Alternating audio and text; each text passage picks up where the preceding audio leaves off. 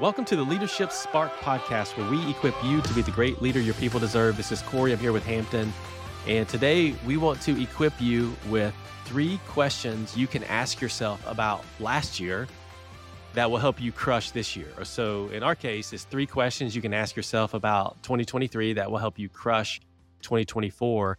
And the purpose of this really is to bring some perspective to some things that happened in the last year that you want to help shape the way you think about or the way that you plan for the next year. And so these are 3 questions. You can carve out time by yourself and you can go ask these. And we talk about this when we talk about the lead me first part of the responsibility of a leader, is that yes, these are 3 questions that you need to ask yourself from a personal perspective, but they're also 3 questions you could give your team to ask themselves as well. And then you could come together and you could share the outcomes from the answers to the questions. And that would create a great team meeting. And it may actually help reframe or reshape how you think about what you're planning to do in the next 365 days. And so these are not just questions for you, they're questions for you plus questions that you can give your team. So I'll do the first one, Hampton, and then let you knock out the last 2. So the place to start is to ask yourself, what are 3 things that you are grateful for in 2023? So what are 3 things that you are grateful for in 2023? Now, these could be things that you crushed, right? These could be accomplishments. These could be goals that you achieved. These could be, the ones that you want to stand up in front of the room and someone else to celebrate you for. And we all have probably some of those in 2023. And so you may want to include some of those, but it could also be the hard stuff. Is that I think about 2023 for WildSpark, for example, or some of the things that we went through. And it's like, you know what? Some of the things I'm grateful for are the challenges that we had because of the stuff we learned as a result of it. And so don't just limit yourself to the Instagram post moments of what you're grateful for in 2023. Think about the hard stuff too. And maybe you should be grateful for those. And there's an opportunity to be grateful for the learning that you have that will make you better in 2024. So that's the first one. Hampton, what are the last 2 questions that people can ask?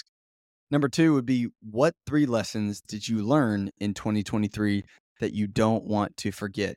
Another way to think about this is, if you're spending time with your grandchild one day, maybe you have one right now, but one day from now, I've got some things that I say, yeah, my granddad taught me that. There may have been something in 2023 that you're like, yep, that is definitely it. So what 3 lessons did you learn in 2023 that you don't want to forget?